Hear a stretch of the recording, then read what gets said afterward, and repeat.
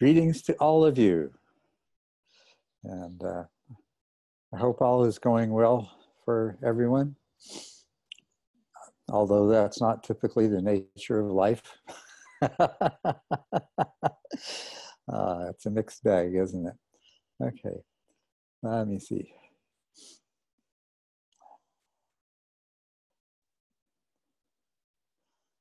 First question that I have here is from Chris Bartos, and I don't see Chris. I wonder maybe, yeah. Culadasa, there's actually more comments than that. There's one from Alexander Pfister, and there's one from Maria Castro. Maria's been asking the same question for the last 3 meetups and hasn't gotten an answer yet, so we'd better answer her, or we're in trouble. Okay, we better. All right, Alexander. Okay, yes. And then, by the way, a couple of people answered on the November 30. There's another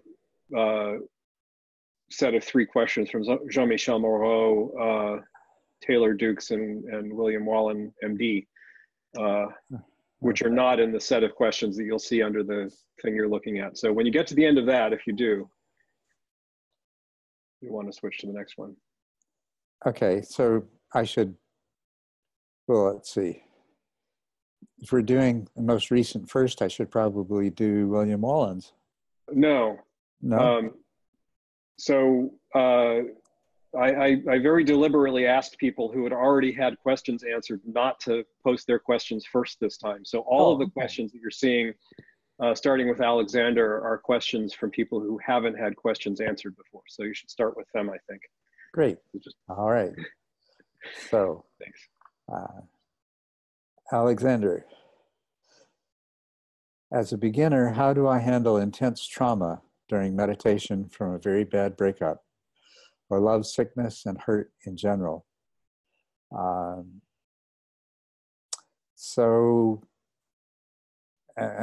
this is from a beginning meditator. So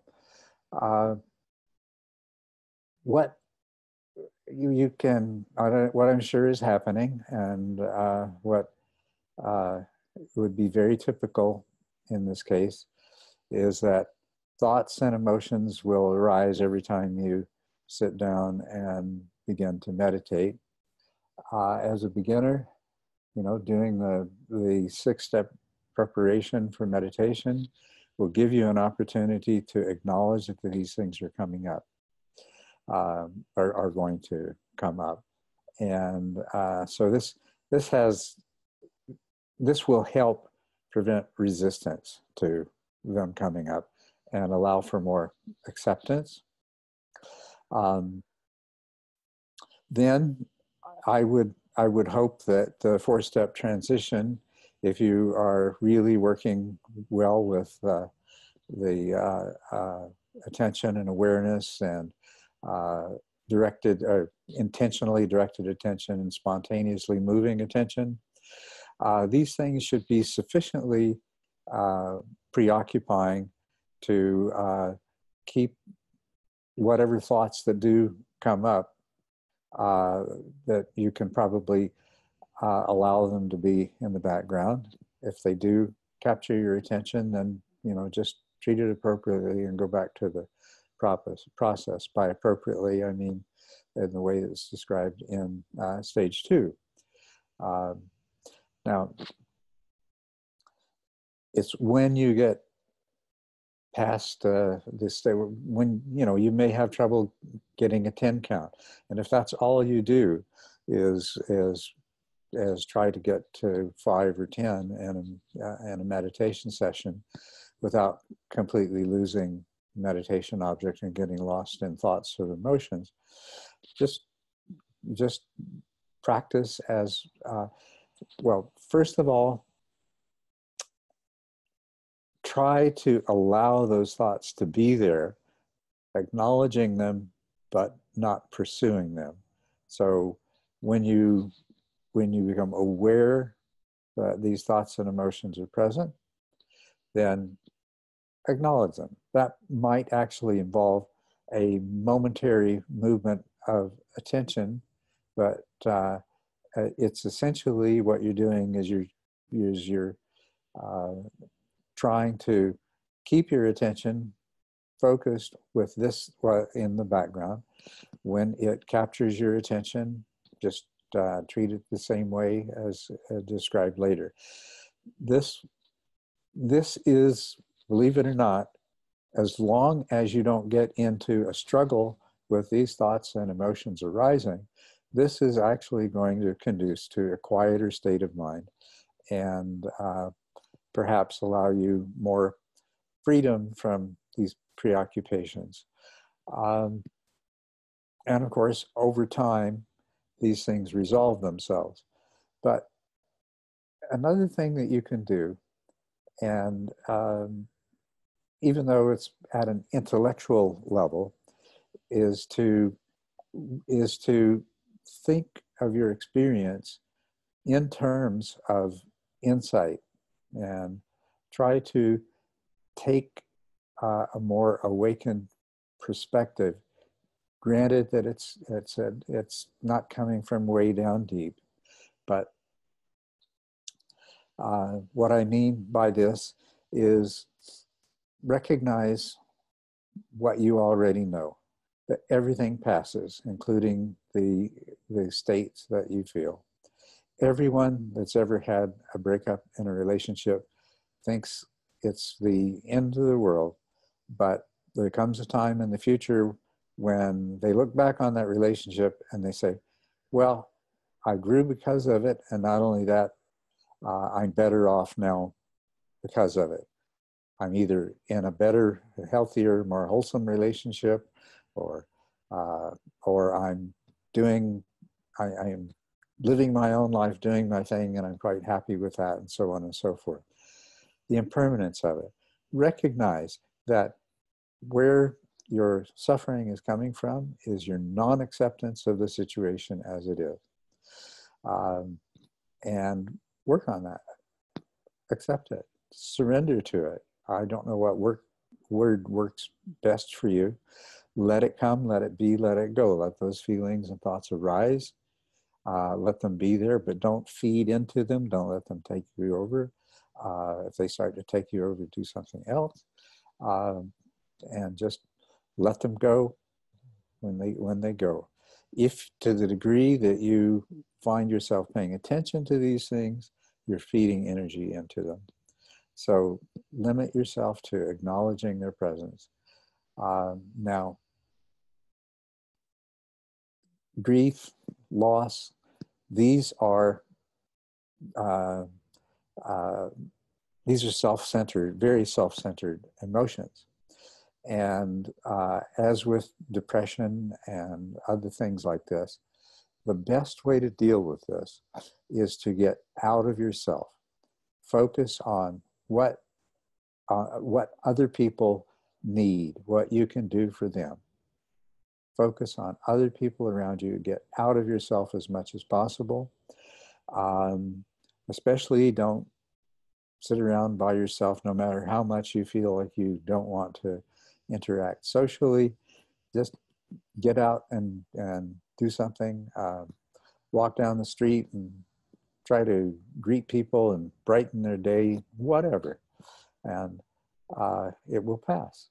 So I hope this helps. And I'm sorry you had to wait so long to get an answer to it. Actually, it was the next one that was the long wait. But oh, the next one long. Okay, Maria. Okay, yeah. Maria. I'm glad we finally got to you. I really hope, I think I'm looking for reassurance to my doubt more than anything else. I'm a mother of young children, and I felt for some time that this path of meditation is my intended way, and I feel very dedicated. Though I am far from enlightenment, stage 3, worry about how the path may change me. I sometimes think being a mother is one of those nature things that truly work because of attachment and other primal instincts. I think I'm just looking for some reassurance that all of this is compatible and hopefully deeply beneficial for motherhood. Well, Maria, um, what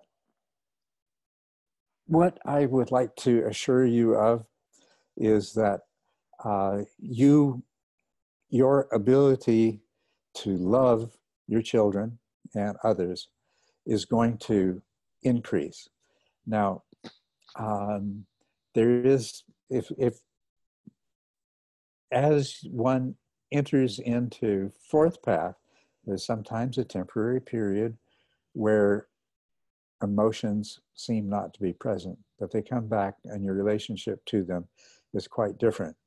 But don't be concerned about that. You will still be perfectly capable of manifesting love, care, compassion for your children. Now, I'm just going to go back to the wording of your question here. Being a mother is one of those nature things that truly work because of attachment and other primal instincts. Exactly, yes. That's why those things are there. Those things exist. The attachment exists, and the primal instincts towards your children exist to make sure that mammals and other birds and other organisms that need to care for their young do so, even though they don't have the kind of mental capacity that we have. You don't need to be attached to love.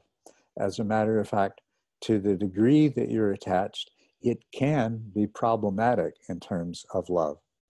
And especially as a parent, maybe not when your children are quite young, but the older they get and as they differentiate, especially in the adolescent years, and start to become their own people, then your attachment can be a major problem. It could only make your relationship with your children, your ability to guide them, your ability to help them better. It will only improve it.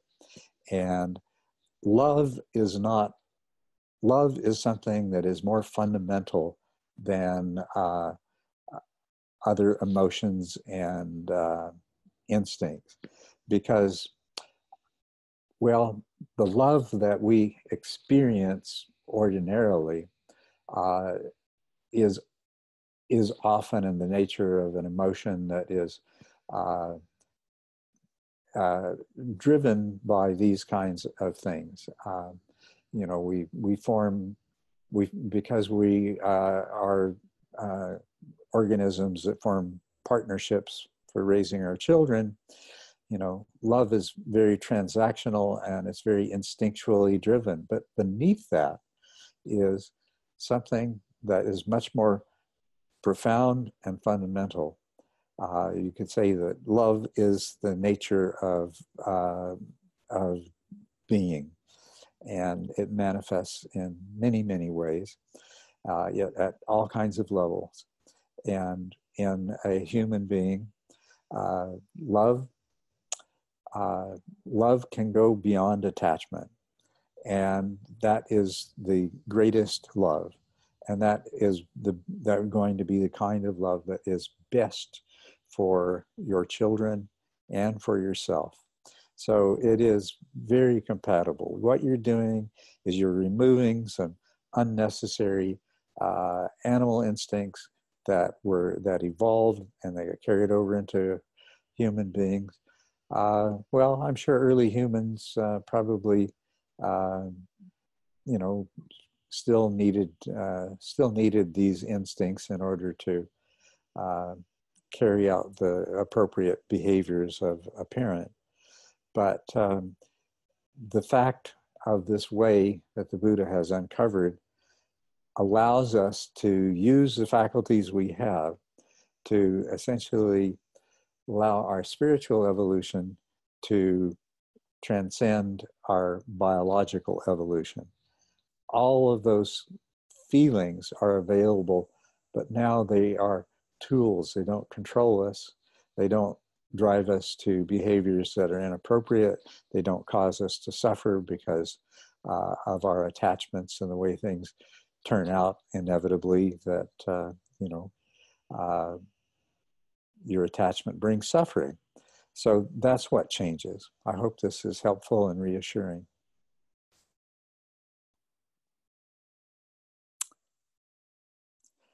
So, Ifem, I hope I'm pronouncing your name properly. Are you present with us today? Yes, you are. Good. Yes. Hello, everyone. Yeah, yeah, wonderful. All right. Oops. All right.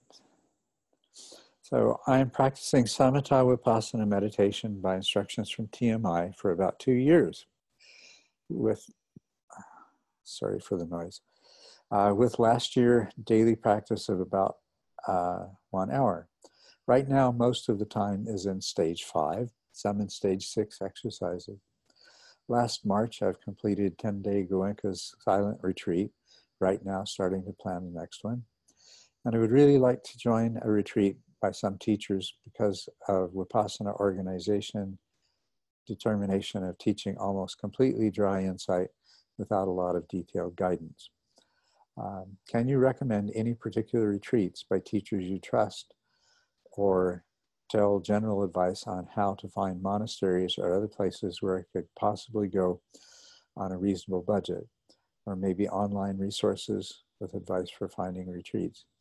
I'm living in Russia, so I'm mostly able to travel to Europe or Asia and hoping to find a place where I could practice Samatha Vipassana, mostly the way you describe practice, or possibly have whole retreat dedicated to metta practice, since I expect it to be very beneficial. Well, we're at a stage in the development of Dharma Treasure where retreat centers are being created and people are offering TMI retreats. I apologize, but I don't really know where to recommend that you go for a retreat in Europe. But if you're practicing TMI, well, first of all, you might be able to find someone that's offering a metta retreat. So I'm sure you could probably search the internet and find out. That's not unlikely that you'll find somebody doing a metta practice retreat. But the problem with something like a Goenka retreat is there's going to be a lot of pressure upon you to do exactly that practice. And as a matter of fact, if someone discovers that you're not doing that practice, you will be asked to leave the retreat. And I suppose that there's some ethical concerns there. And I would agree with you that it's that even though there is a bit of samatha at the beginning of a Goenka retreat, well, I don't think we can really call it samatha legitimately. It's some samadhi practice at the beginning of it. It is still pretty dry insight practice. I think what you want to look for is, we're in the process of posting names and contact information of all of our teachers and teachers in training. There are quite a few of them in Europe. What you might be able to do is to find someone who could act as a mentor or a teacher for you. And in terms of a retreat, find somewhere where they will allow you to do whatever practice that you want to do that they don't, you know, as with the Goenka, require that you do the practice that that they offer. Now, I know this isn't much help, and you're only one of many people who are asking this question. So we're trying to change that. We're trying to make more opportunities available for both finding teachers who are trained in using the 10-stage practice, and in retreat centers. By the way, I know this won't help you, but there is now a TMI retreat center being created in Australia. They have 800 acres, which they're turning into an intentional community that will offer retreats. Hopefully something like that will happen in Europe or somewhere closer to you. Sorry, I can't give you any more specific information at this point, though.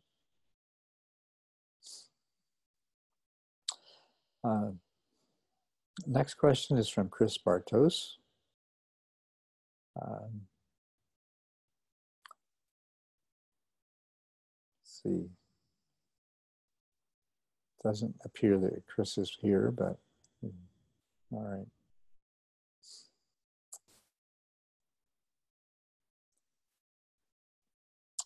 He'll hear the recording. My current practice is pretty consistently stage 5, still working with subtle dullness at times, although sometimes I work in stage 6 on occasion when I'm feeling pretty alert.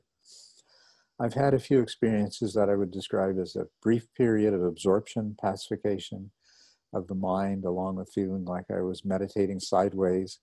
That isn't always pleasant and sometimes causes very mild nausea during meditation. Since then, which was only a few days ago, I've noticed a moderately strong tingling sensation on my arms, legs, parts of my face and head, along with periods of very strong flushing in the arms that resembles a deep sunburn. These sensations happen even when I'm off the cushion, and I can feel these tingly sensations as I type this.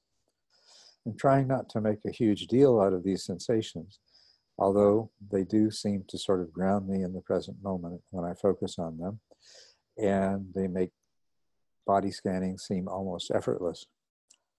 I'm wondering if this is a grade of PT, which grade it sounds like, and if it's normal in meditative practice to have this type of PT so early on. Okay, so this sounds, taken as a whole, this sounds like grade 2, grade 3 PT, and it's not common, but it's definitely normal for this kind of PT to arise in stage 6, less commonly in stage 5, but it's an indication that it's a very positive indication. And so if you could treat it like that, you know, don't be attached to it. Don't pursue these sensations. You say they do seem to sort of ground me in the present moment when I focus on them, and they make body scanning seem almost effortless. Well, with the body scanning in stage 5, where you're actually exploring, well, this could apply to stage 6 too, but primarily to stage 5, where you're exploring sensations throughout your body in order to search for sensations that change with the breath, then these sensations will be part of what you're examining, and that they make you feel more grounded when you focus on them. That's very good.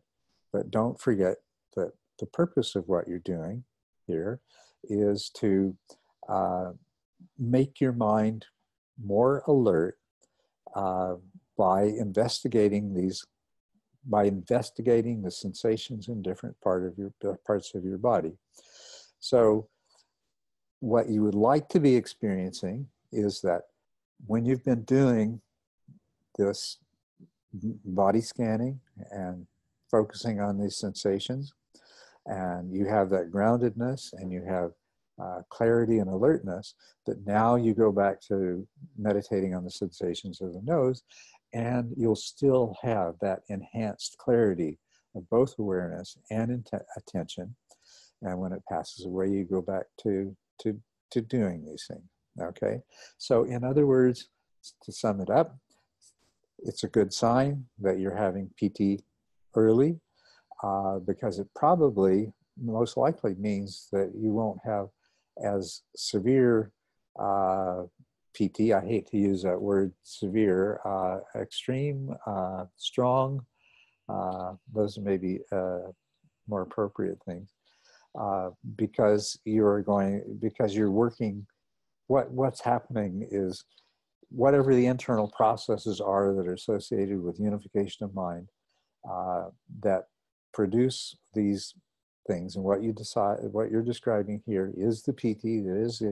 It is the pacification of the mind and pacification of the senses that are producing that. It's the rising of meditative joy as the mind becomes illuminated.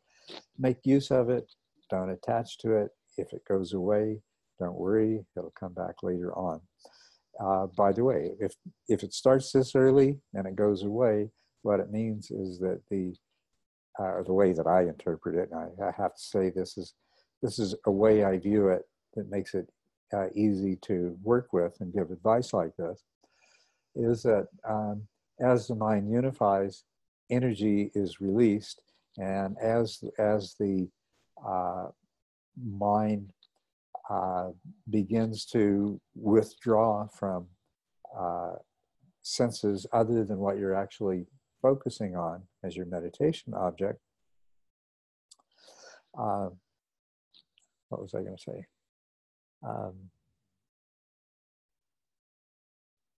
Yes, the energy generated is, if it goes away, it means that the reorganization in your nervous system, or to put it in more classical terms, the channels, pathways through which this energy flows, the energy is finding those pathways and overcoming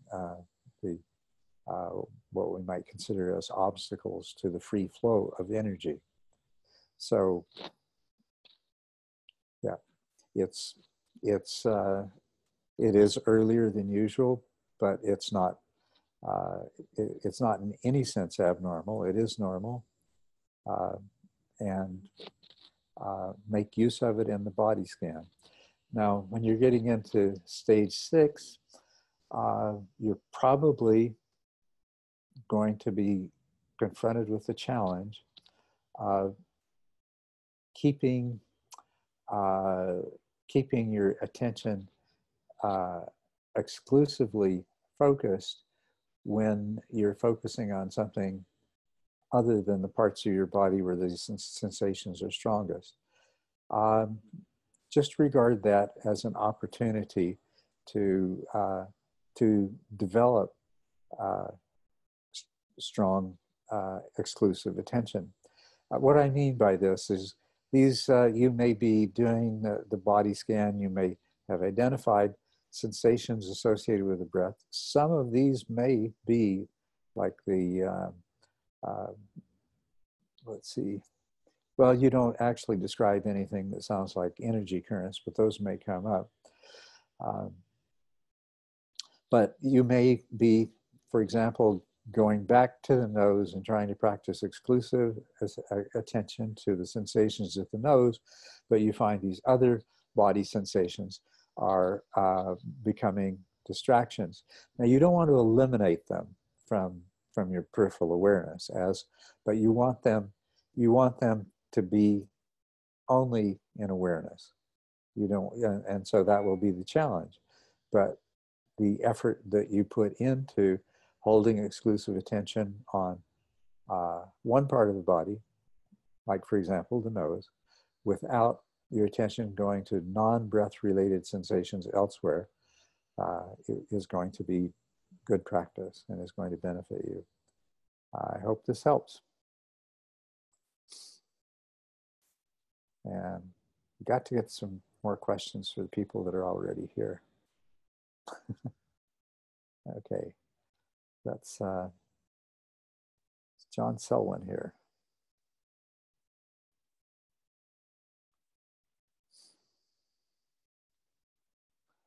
Yes, I am.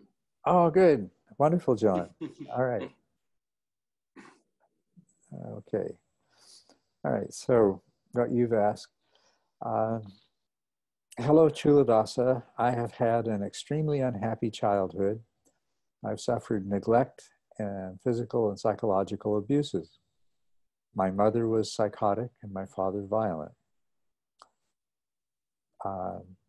By the way, John, I can relate to that quite well. The only thing that I didn't suffer was neglect, because the form that my mother's mental problems had was an excessive attachment, which is also harmful. So I can relate to what you're saying.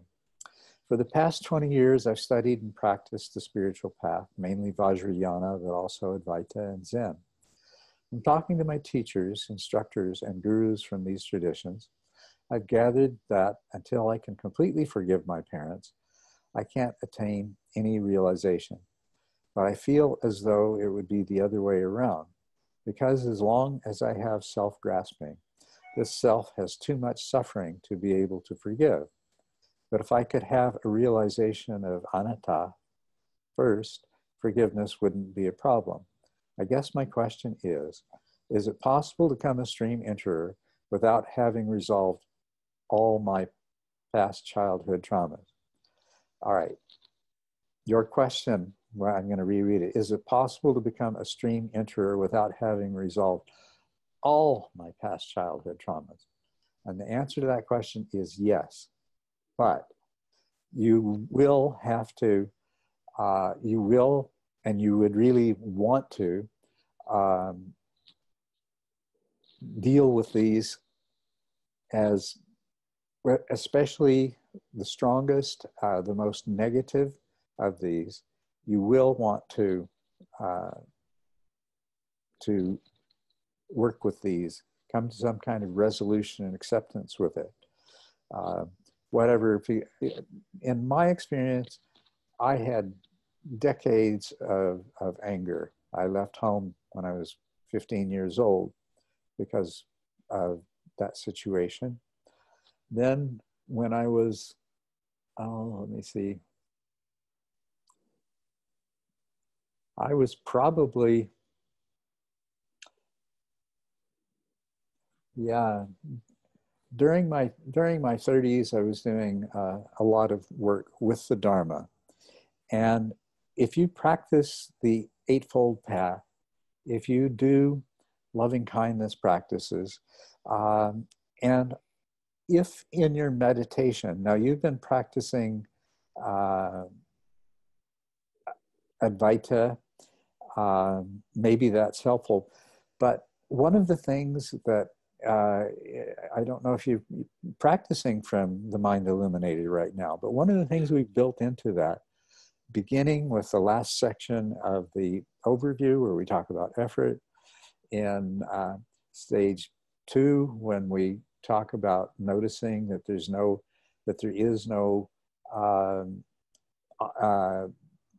you that's in charge of your mind, that different parts of your mind wear the hat labeled I at different times. If you notice that the training, that your mind trains itself by you just repeating, by holding intentions and repeating the simple activities that result in the mind training itself. I mean, this is from the perspective of you as someone who only forms intention.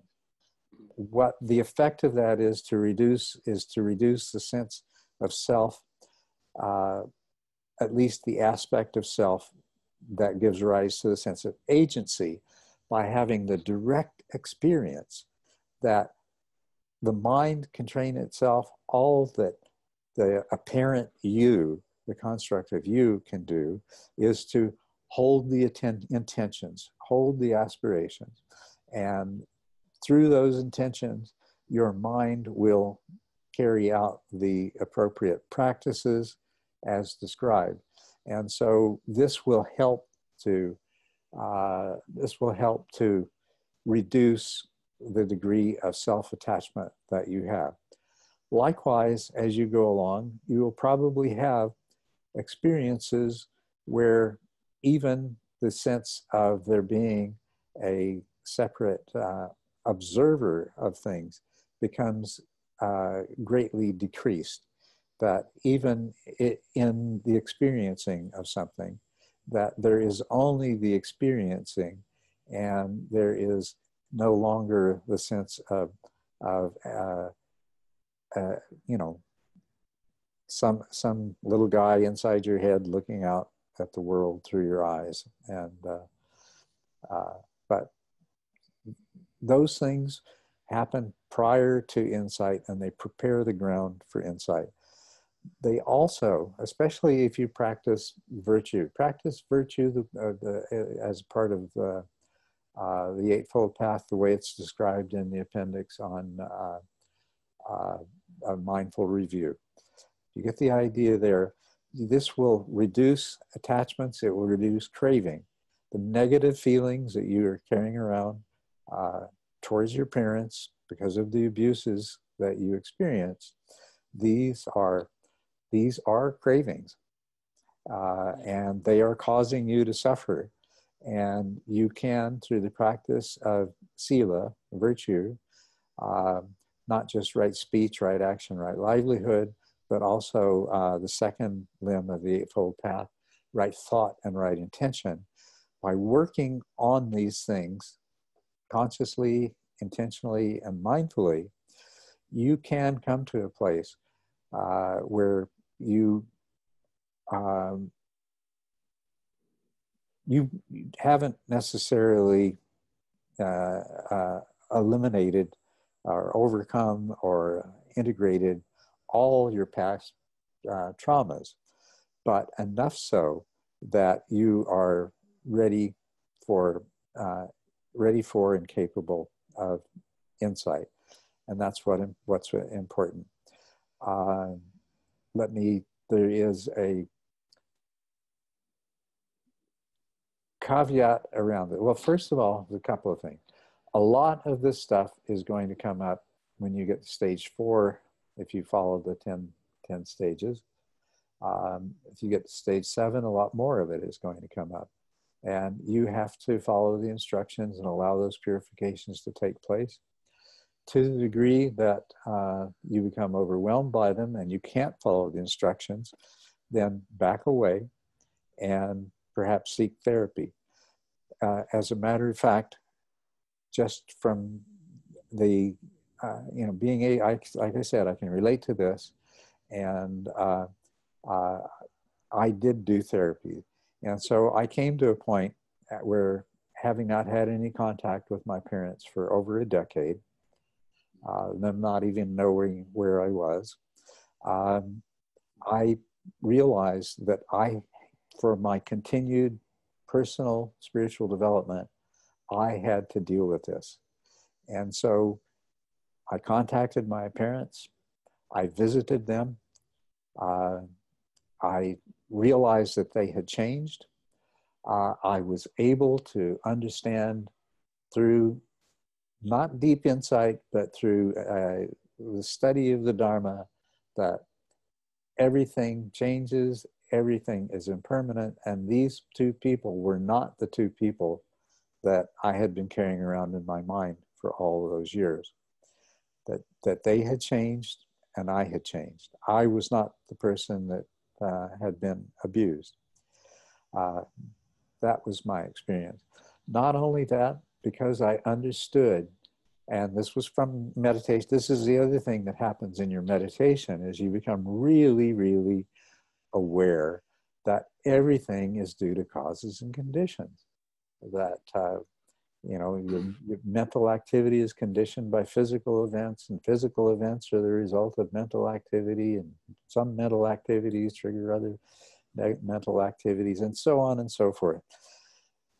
You come to the realization, and this will serve you very well in many ways, but if you can come to the realization that what the appropriate feeling to have towards your parents is loving kindness and compassion, because causes and conditions, and especially ignorance, is what led them to be who they were then and who they are now, and that because of ignorance they didn't even know this, and that they were, you know, people who cause other people misery are miserable themselves. And so if you can come to a place of feeling compassion, patience, understanding, this will go a long, long way towards getting over these problems. Now, the other caveat that I wanted to give you is it is a really good reason to clear up as much of this as you can in your practice prior to the triggering of insight. If you trigger insight, true insight, then there is a period, I mean, essentially those 5 insights described in the introduction constitute a completely different way of viewing reality than you have before. What they are is they're changing the programming of your mind at the most fundamental level. It's like replacing the foundation of a tall building. It's not an easy or pleasant process, and but it can be something that doesn't take very long and is not that bad, unless, and this is what happens when somebody begins to develop insight, stuff gets triggered, stuff comes up. And when if you have to deal with a lot of different unresolved neuroses and internal conflicts and trauma and things like that all at once rather than one at a time, and this is what insight, when it comes before you have resolved enough of this, can do. This is the problem with dry insight, because there's no opportunity for purification to take place. And this is why you see the description of what's called the knowledges of suffering and the progress of insight, described with words like fear, misery, disgust. Because in the dry insight, you not only have this, let me call it an uncomfortable process of replacing your previous worldview with a new one, but in order to do that, you've triggered all of these things to come up at once, and you don't want that to happen. So get therapeutic help. Practice the Eightfold Path, right understanding, the things that I was talking about before, loving kindness and compassion, replacing anger, hatred, resentment. This is right thought and right intention. And practice virtue, practice right speech, right action, right livelihood. Practice loving kindness meditations, things like that. Prepare yourself properly. And then you don't have to resolve everything. You have to resolve enough to be able to experience insight, and you will have to resolve enough so that the process of insight itself doesn't become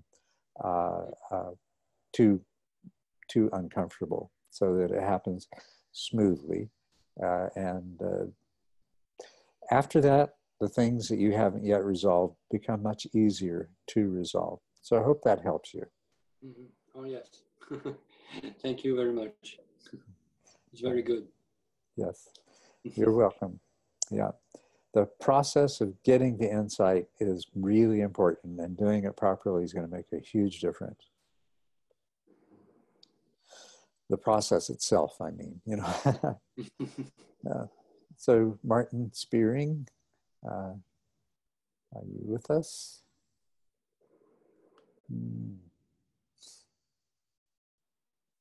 Well, we'll do the best we can without. Okay. Martin says, I currently practice in stages 4 to 6, sometimes 7, and often encounter strong dullness and fatigue in my sits, resulting from the demands of work and parenting. Thanks to TMI's instruction, I can quickly diagnose dullness and sometimes bring my energy level back up. However, often the dullness, drowsiness is too strong, in which case I try to work with it by observing the mind's activities, including hypnagogic images and thoughts, and the aversion to a dull mind. In TMI, you say that continuing to practice with a dull mind still aids unification of mind, but I wonder where there's a point of diminishing returns and how to diagnose it when that's the case. So yes, with anything, there is a point of diminishing returns. And so, of course, to the degree that you can bring yourself out of the dullness and you get practice recognizing the dullness. Now, there's two aspects to dullness, which it's in the 7th interlude, which comes after stage 7, where we point this out. Up to this point, we have framed dullness in terms of the moments of consciousness model as a large number of non-perceiving mind moments. Okay, but and we have described the development of conscious power as converting those non-perceiving mind moments into moments of consciousness of the type of awareness and attention. But the point that we introduce in the 7th interlude is that another factor in this is the size of the audience. When fatigue or stillness, or sickness, sorry, when fatigue or sickness cause there to be a lot of non-perceiving mind moments which get hijacked by different parts of your unconscious mind and produce hypnagogic imagery and things like that. Provided that you have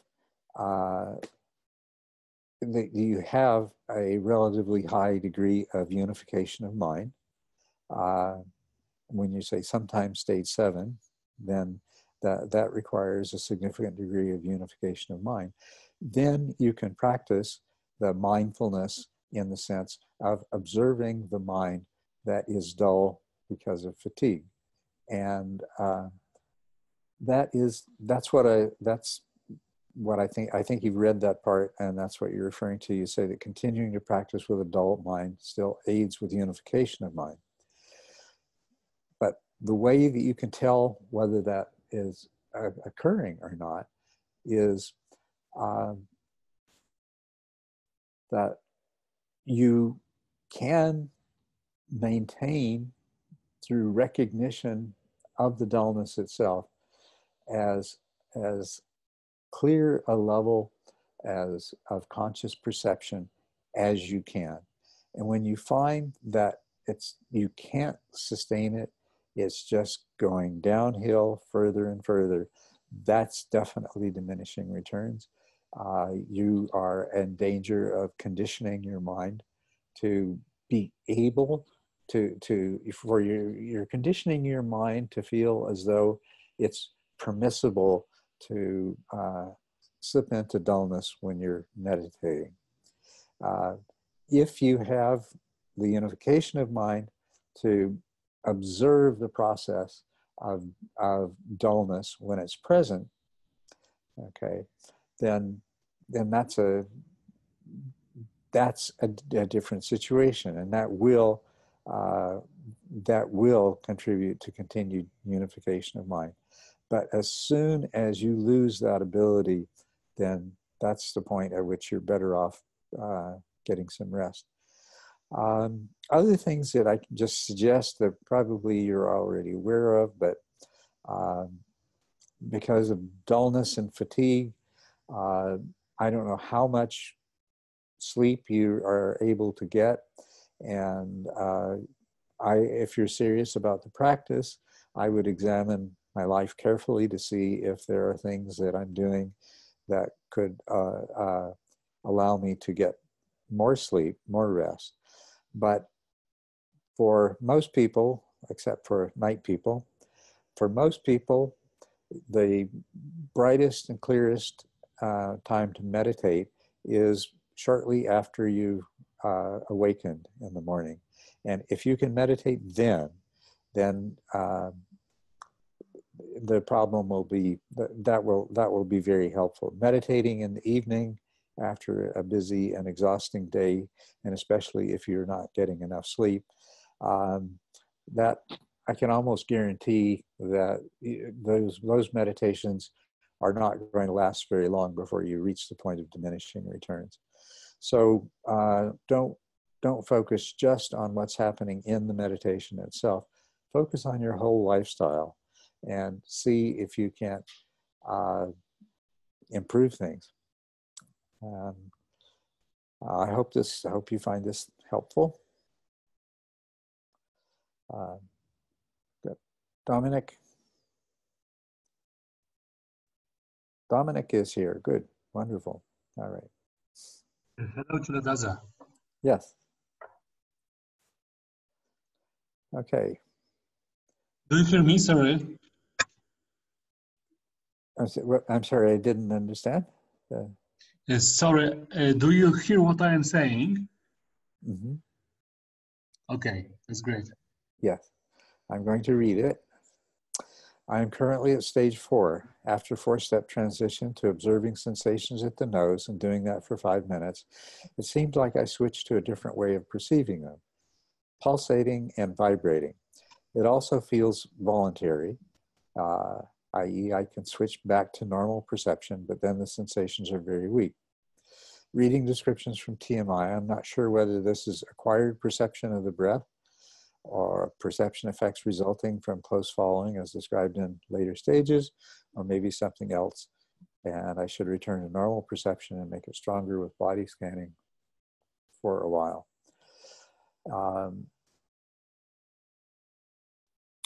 Okay, well, the body scanning is a stage 5 practice. Okay, since you're here, I'd like to ask you, when you say pulsating and vibrating, is there clarity? I mean, are you moving from perceiving the breath as an ongoing cycle to perceiving individual sensations like the impact of the air, the movement of the air, coolness, warmth, change in temperature, change in the rate of movement, things like that? Is that when you use the word vibrating too? So yeah, can you describe the kind of clarity and detail you're experiencing when this happens? Okay, I will. So I try to observe the breath in a normal perception mode by observing beginning and pauses, then also the sensations between the beginning and the end of the breath. But after a while, what happens is that those ordinary perceptions, sensations of warmth, of feeling of the air, are kind of overwritten by a pulsing, similar to a heart pulse.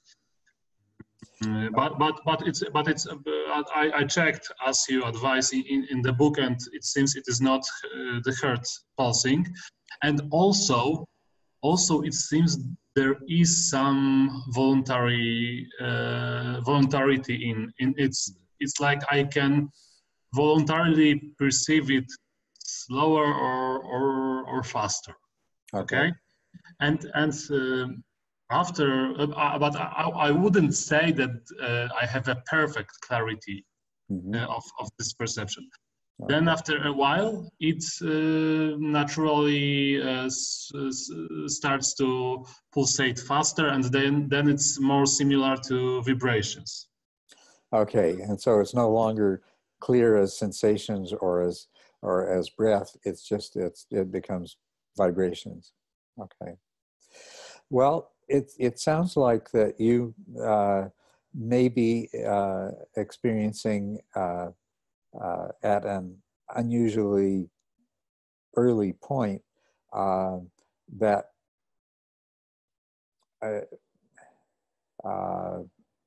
some of the effects of following the breath closely as described in stage 7, but it seems like your other faculties are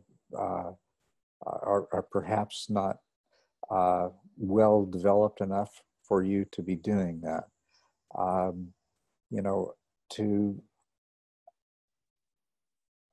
It would be most appropriate for you to have a very clear experience of what's described in stage 6, which this doesn't seem to be, before you allow that the following of the breath to begin giving rise to these kinds of changes.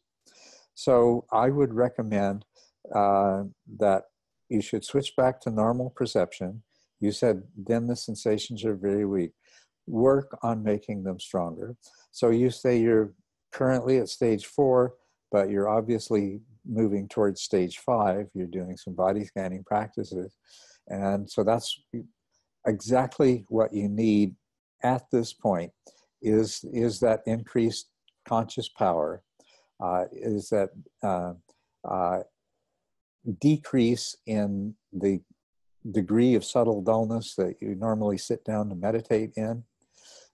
You need to do the work of stage 5, and you need to come to a place where those breath sensations, instead of being weak, become really clear, sharp, vivid, and at the same time you have introspective awareness of the thoughts and other things that are rising and passing away in your mind. So yeah, so I would for some reason your mind wants to jump ahead to a place which I don't think you're ready for and might not be good for you. So thank you. It was very helpful. So I guess it's the third option in my question. Thank you very much. Yes, you're welcome. Welcome, very welcome. Okay. Federico, are you here? Yes. Yes, you are. Wonderful. Okay. All right.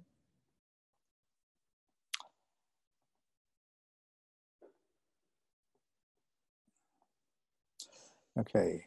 In your last Q&A session, you made an illuminating account of Rigpa from Dzogchen. I would like to pose 3 follow-up questions. In your Q&A session in the TMI book, you explained consciousness through the notion of information exchange. In the conventional dualistic framework, there are 2 aspects to information. On the one hand, information can be interpreted syntactically, i.e. as a structural complexity of an object, and even measured as such. In computer science, it is measured in bits, and in physics in units of negative entropy. On the other hand, information ultimately requires a subject, someone who makes semantic sense of the information. Otherwise, information is synonymous with structural complexity. Please correct me if I'm wrong. What is your non-dual interpretation of information? All right, that's one of those fun kinds of questions. Okay, so I mean this is like one of the things that we could look at this in light of is the koan. You know, when a tree falls in the forest and there's no one there, does it make a sound? And of course, the answer to that is that sound is something that arises in a mind that's capable of the mind of an organism that's capable of detecting the sound and of interpreting it as sound. do all of the other events take place that would take place if there was an observer there to hear the sound? Well, the answer is absolutely yes. Now, looking at this example, would you say that when an event occurs, like a tree falling in the forest, is information about that event generated? And I think you would agree that it is, and you would probably put it in the category of the structural complexity of an object. So everything that was impacted in any way at all by the falling of that tree, it leaves its imprint, and its imprint is information. I think of it this way, is that everything is information. What is happening in the course of time is that more and more information is being created. That information may or may not ever be reach the point of there being a subject, a someone, a mind who makes semantic sense of the information. Now we can drop the whole someone thing, but can there be another structure that is able to take that data and derive the information from it? And theoretically, we can, and we do to a certain limited extent, discover the past through the information that's created. And then our mind, then that information is then exchanged with a mind, and the different parts of that mind exchange and interpret that information. How they interpret it will depend on the nature of that mind and the type of being who that mind belongs to. I mean, of course, if there was a mouse in the forest when the tree fell, the mouse would hear the sound. There would be a sound. And so therefore, in a very limited sense, there would be transfer of information. The concept of a tree falling, etc., may be beyond the capabilities of a mouse of understanding. I don't know. Never been a mouse that I can recall. Okay, so yes, if we look at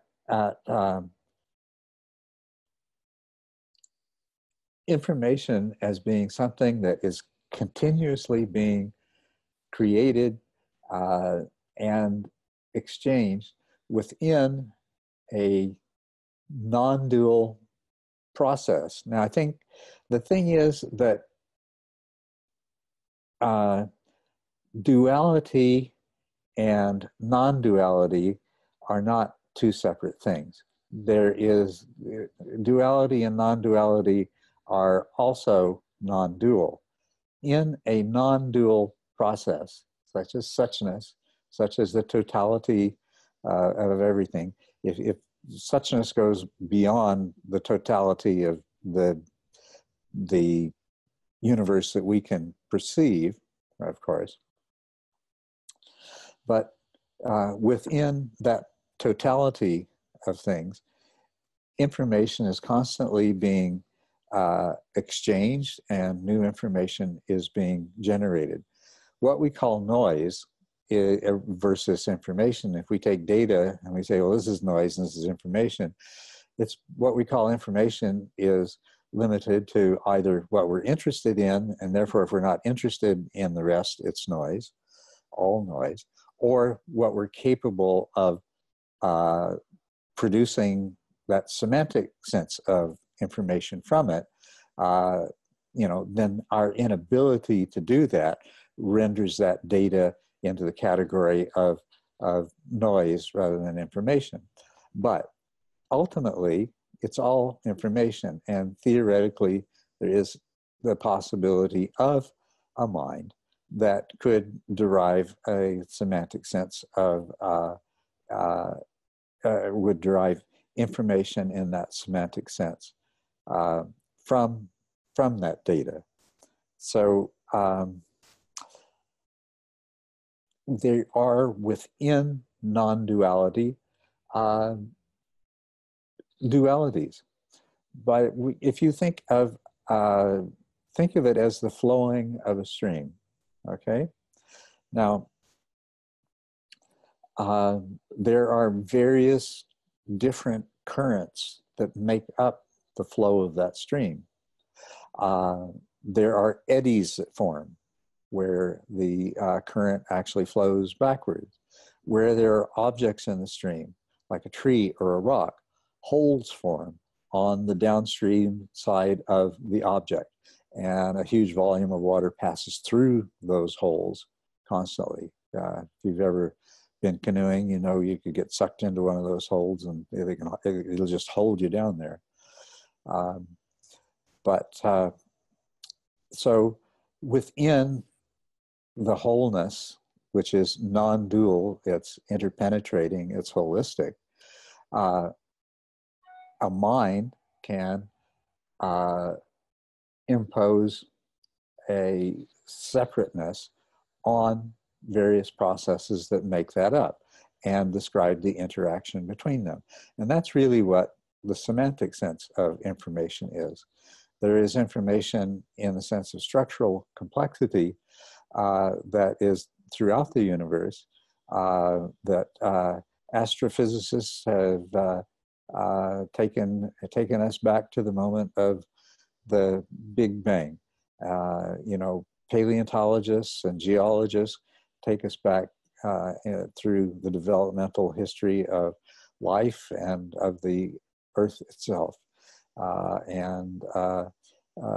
Detectives figure out who it was that came in and pulled the trigger on the gun and things like that. So all the information is there. It only takes an appropriate mind with the appropriate abilities to extract the information. So does that make sense to you? Does it answer your question, or did I miss the point? It was certainly very interesting, and I've enjoyed your account. I just want to clarify that the main point of my question, I guess, could be expressed in the following way. In artificial intelligence, they claim that they might create a conscious entity. Do you think if there's a model of the human brain in terms of just the information exchange, if there's a good model that somehow reproduces to a large extent, to the extent necessary to reproduce the essential of the information exchange in the brain, if this is created, will it have the consciousness, the sort of the subjectivity, or it will be just a model that mimics a human or conscious entity, but which is empty from the inside, as you say? Yes. Well, you used a key word there, crucial word. In the attempts, to define consciousness, and I'm fortunate to be located in the home of the Toward a Science of Consciousness conference. Let me just stop this thing. Okay. Yes. I love hearing all of these things, but essentially, when it comes down to it, the definition of consciousness is really Nagel's that there is something it is like to be, whatever it is that you are. And what that comes down to is subjectivity. So the the so-called hard problem of consciousness comes down to subjectivity.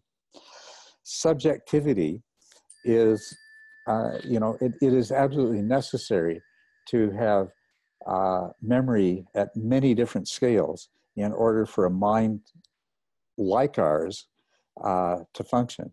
If you were to build an artificial intelligence that was capable of acting like a human being, it would, in order to function, and you can tell me whether you agree with me or not, but I believe that in order to function, it must have all those different levels of short-term, very short-term, medium-term, long-term memory, etc., to draw upon in order to carry out those functions.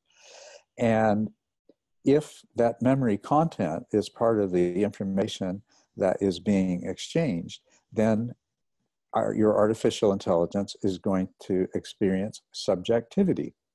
It's going to have the conscious experience of knowing that it knows, knowing that it is performing whatever calculations to choose to make a choice between this action and that.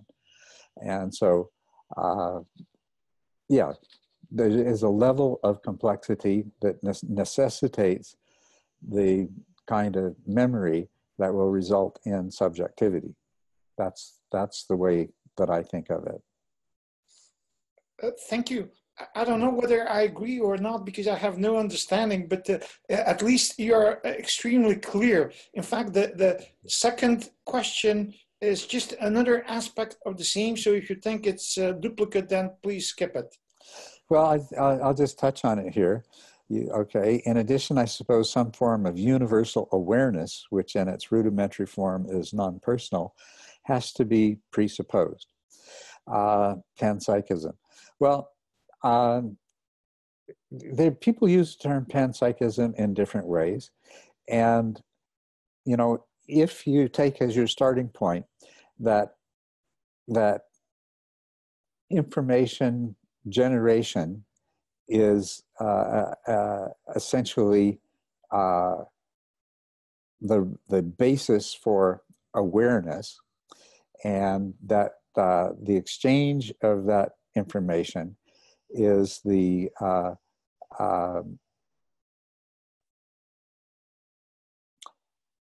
exchange of that information is the basic process that we describe as consciousness, then information generation and information exchange are happening at absolutely every level. But that doesn't mean subjectivity is happening at every level. Subjectivity, yes. So we basically answered that question.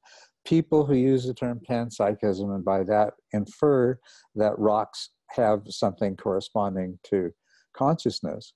Well, there are definitely processes that are of the same categorical nature as consciousness, with the exception of they don't have the mechanisms for subjectivity, okay? But it's, yeah, in terms of it being the basis of an emergent phenomenon, yeah, I think you can see the relationship quite directly there. So you can use panpsychism in that word, in that way, but I don't think it's a good idea because it always suggests that there's a kind of subjectivity that we associate with consciousness involved, but that only happens at certain levels. So, and then your third question was ultimately from a practitioner's point of view, what do you think is implied by experiencing Rigpa? Okay, that is also a wonderful question. I'll try not to go on too long because I want to get through more of these. There's a bunch of good questions here. Okay, basically any experience is a construct of the mind. It is a construct of the mind that appears in consciousness. Now, what we would call experiencing Rigpa means essentially becoming are perceiving ourselves and our consciousness as a part of this universal process. And that you have to recall that you're always experiencing Rigpa. You're not recognizing it.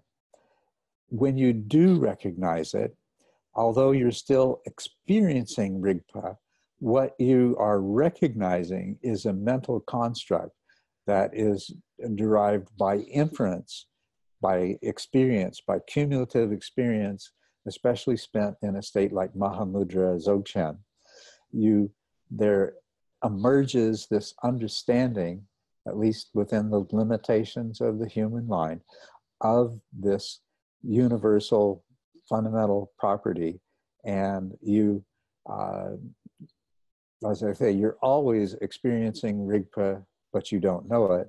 And when you do know it, what you know is you're knowing a fact about the greater reality that is impossible to experience directly, but that is, you're experiencing a mental formation that attempts to represent that.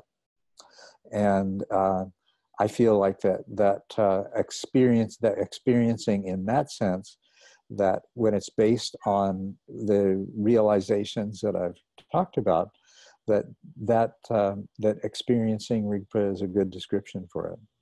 I hope that helps. Yes, thank you very much. At least I will have to reflect on everything you've said, but at least everything is very coherent.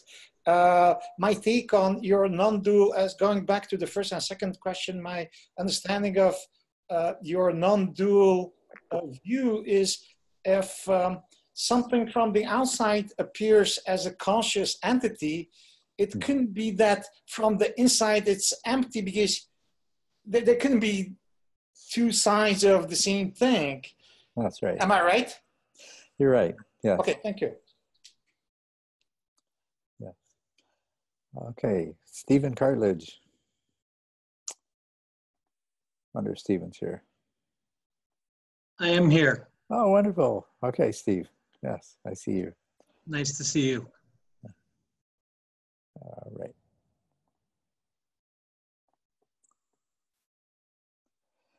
From stage 6, according to the mind system model, metacognitive awareness results from the activities of the narrating mind. The narrating mind takes in, combines, and integrates information projected into consciousness by other subminds, then projects that back as a binding moment of consciousness. In most meditational conversations, the narrating mind is treated like the big bad wolf, something to avoid or eliminate. But from reading the above, it seems to be an important part of the story.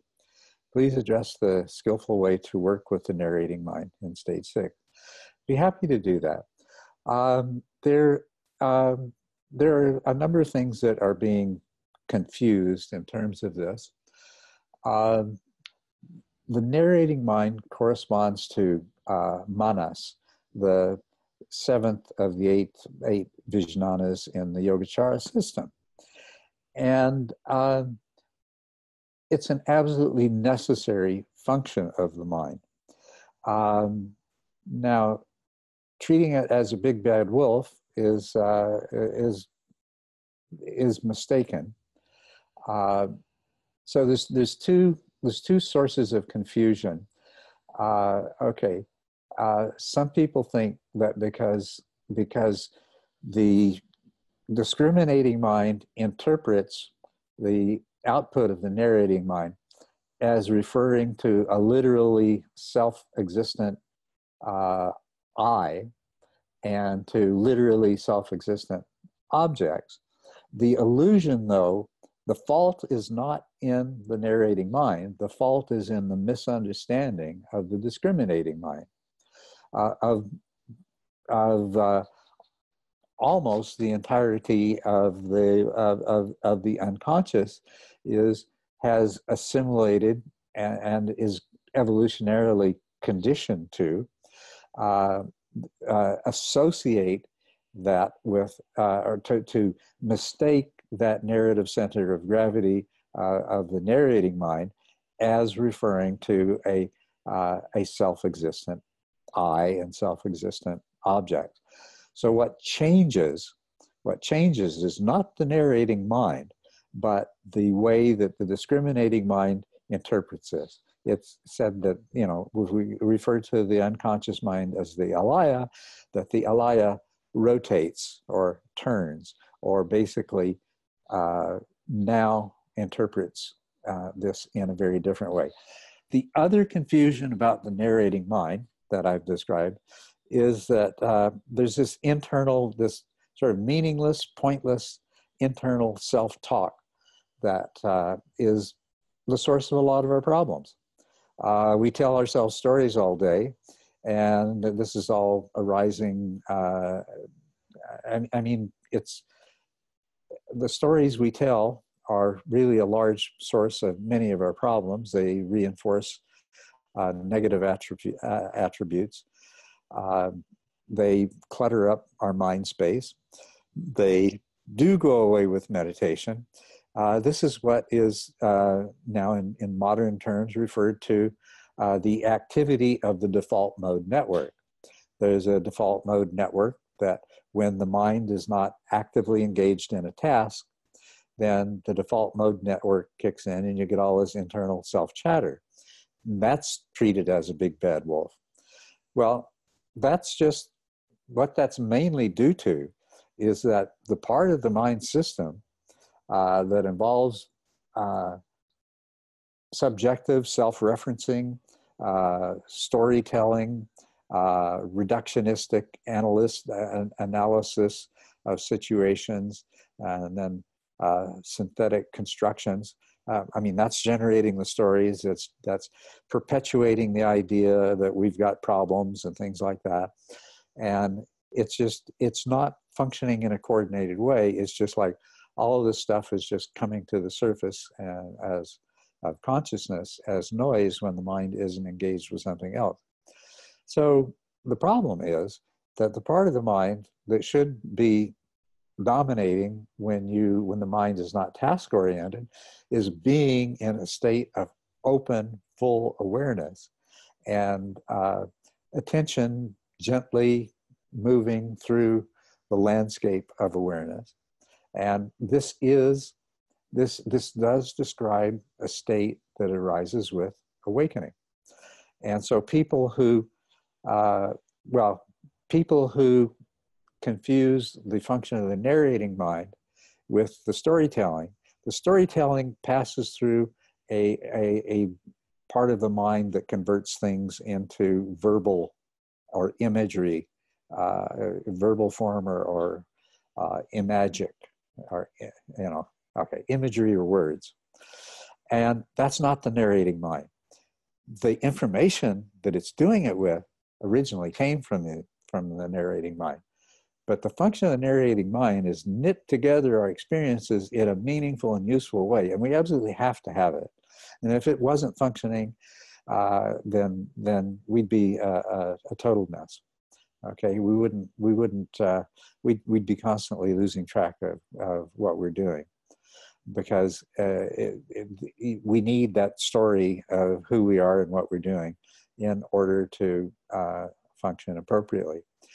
Narrating mind is not the big bad wolf. The mind chatter that comes when the default mode network is active could be regarded as a big bad wolf. Now, some people say that the default mode network is a problem, and that's a misunderstanding. It's the default mode network doing the wrong thing, basically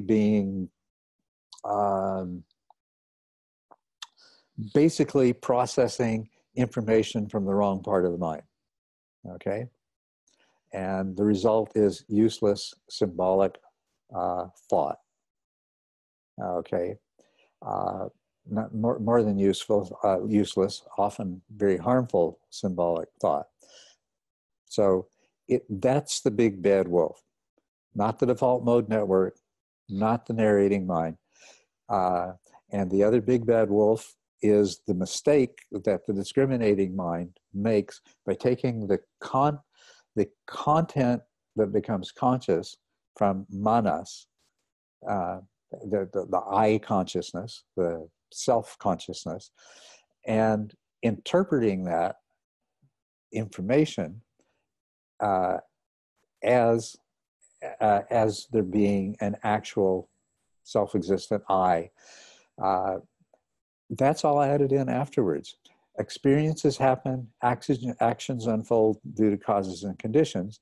New experiences are generated. We cycle through the links of dependent arising over and over and over again, moment by moment, minute by minute, hour by hour, day by day, you know, on all these different scales. We're cycling through from consciousness and nama-rupa through the sense bases and contact and feelings and craving and attachment and reification through to action, and then our action brings us back to the beginning, and then there's a new contact, new sense contact.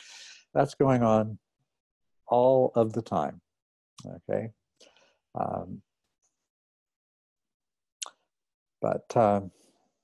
yeah, I think I'm starting to digress a little bit too much on this, especially if I want to get through some more questions. But can I ask just quickly then, so the narrating mind, as far as it being the megacognitive awareness, so is that like through from practice and intention that it's being, instead of using all the self-talk, then it's changing to be the meta from the outside, sort of looking at becoming the guardian of what that the narration is, or being aware of the narration. Is that?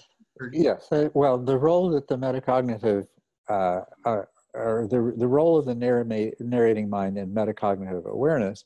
See, we're training it. We're training the narrating mind to take kinds of information that it previously, if you think about it, it does kind of occupy the vantage point, the metacognitive vantage point of standing to the side and above and assimilating what's going on in front of it, so to speak, and then telling the story back.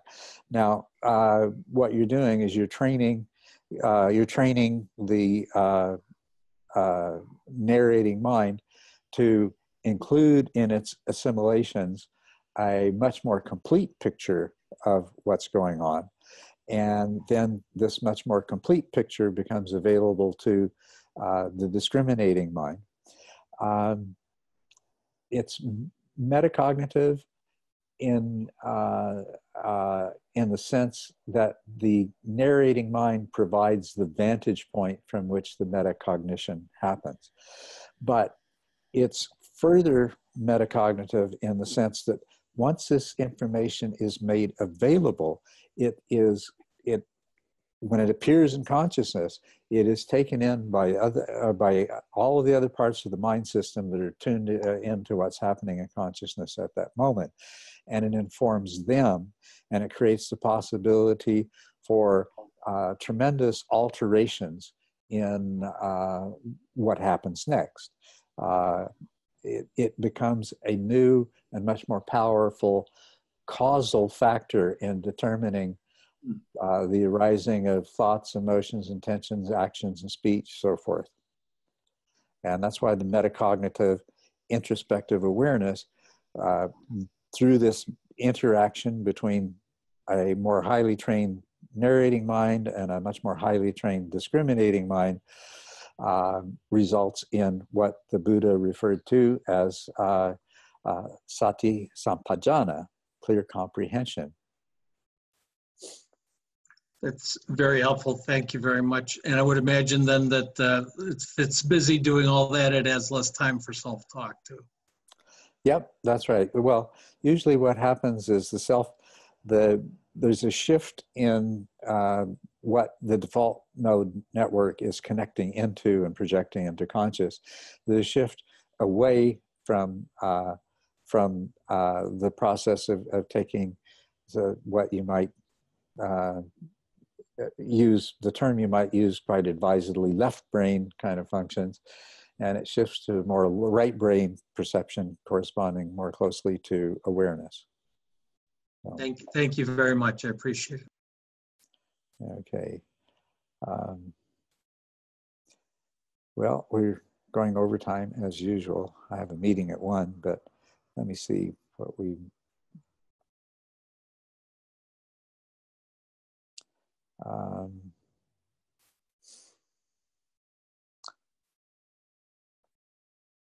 Jean-Michel, present.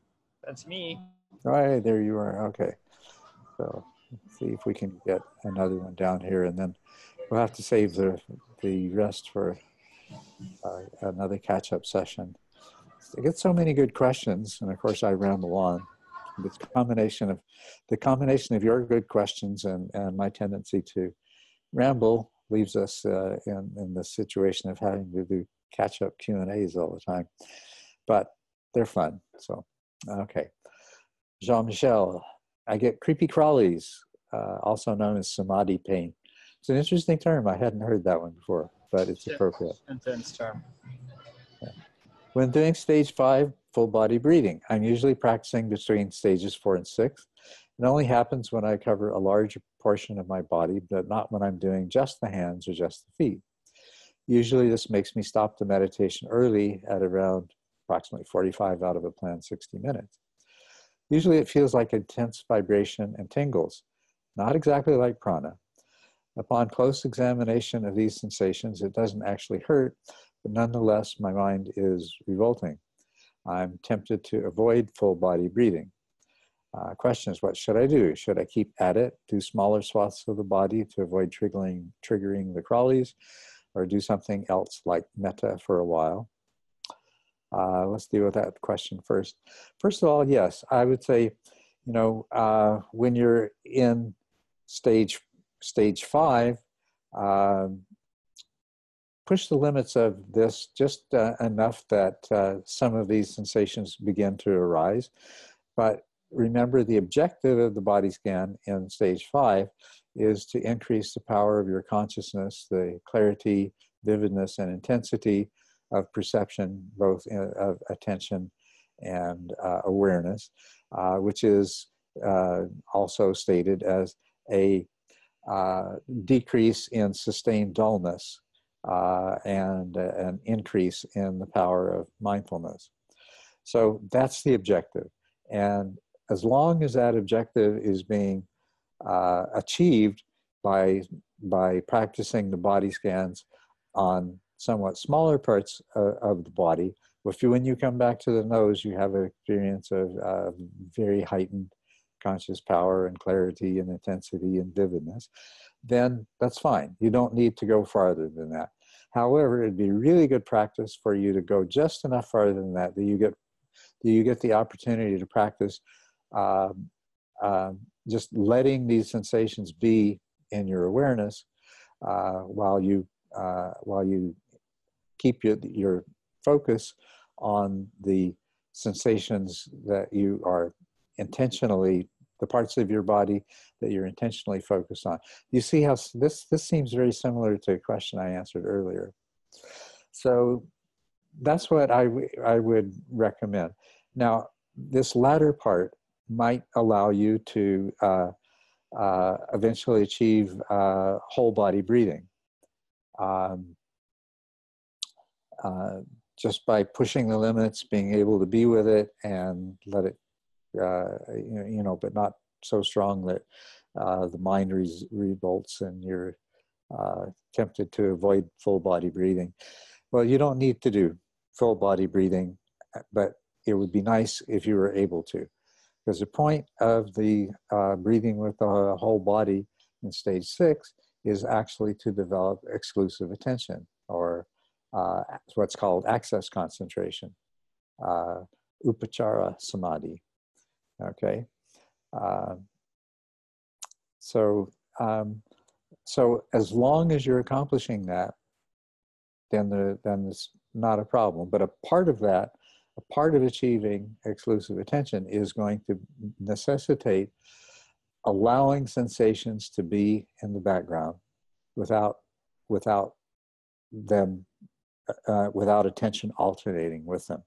So, in other words, it's a great opportunity to practice that, and it may be that you do reach the point of being able to do the whole body at once comfortably enough that you could do the whole body jhanas. Which leads to your second question: when practicing stage 6 and attempting jhana, should I try other methods like metta to get to access concentration? Well, you certainly might do that, yes. Depending on how your development of access concentration goes, though, you could defer jhana to stage 7 and with the pleasure jhanas. And I think you're much likely to experience this particular problem there. But yes, metta is used for entering jhana, and you could certainly practice metta as a means of doing that. The advantage of metta in stage 6 is that it introduces the mind to a much more direct experience of being in a flow state. Makes it easier for the mind to enter that flow state. It also helps to train the mind to recognize the effect of unification of the minds that are actively exchanging information via consciousness at any time. So if you feel like the jhana is going to help you and you can use metta to access concentration or to get into jhana, then go ahead and do it that way. But always come back to the fact that what ultimately you want to do is to be able to go back to the nose and have access concentration there, whether or not you use it to enter jhana, okay?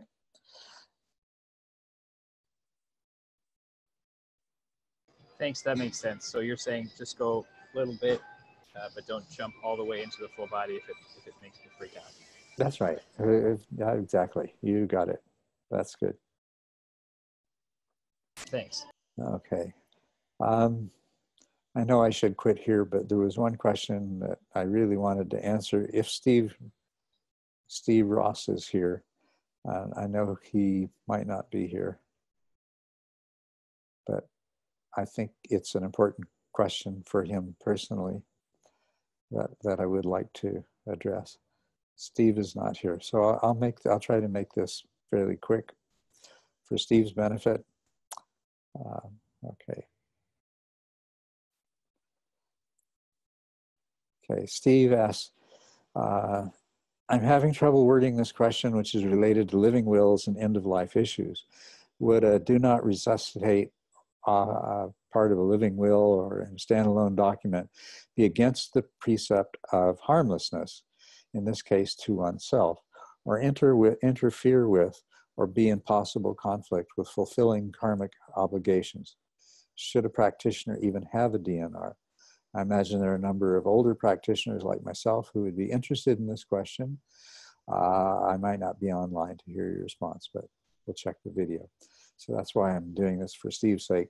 Steve, by all means, a DNR can definitely be appropriate. What's important about it is the intention behind it in terms of fulfilling karmic obligations and things like that. Now, usually I have a DNR, and the reason that I have it is that I do not want to be a burden on other people. Okay, it's not a kind of suicide.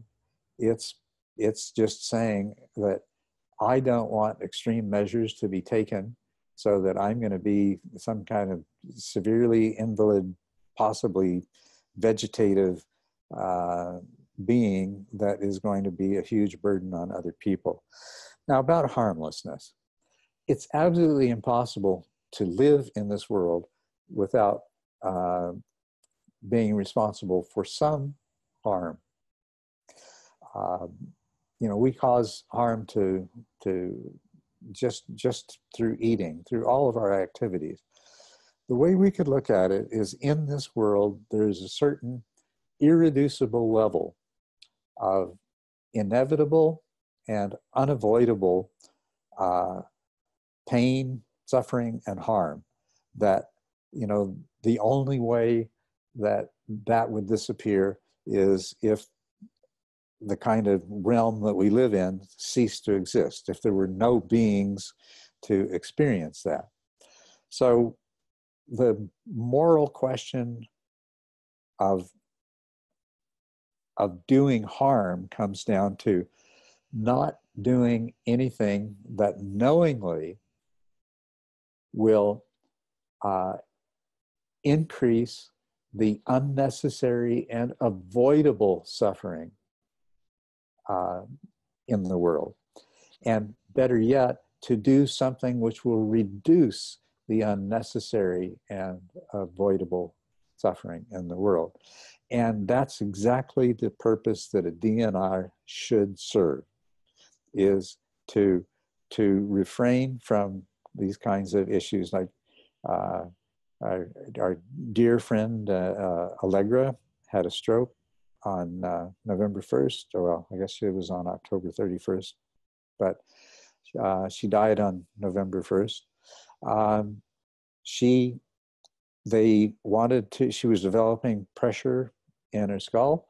They asked her if they could drill a hole to relieve the pressure, and she said no. And it's because she had discussed this and thought about this for a long time, that when she ceased to be able to be of service to others, and when it would be a question of being a burden to others instead, that she would do this. So if your purpose in a DNR is if your intention comes from that place, then that is a very wholesome place. So I hope this helps. I hope it helps a lot. So anyway, for all of you, thank you very much for sticking with me for this long, those of you that did. And we will catch up with these other questions a bit later on. I'm not sure when. So anyway, thank you. Blessings to you. May you all Thank you. be happy. Thank you. Thank you very much.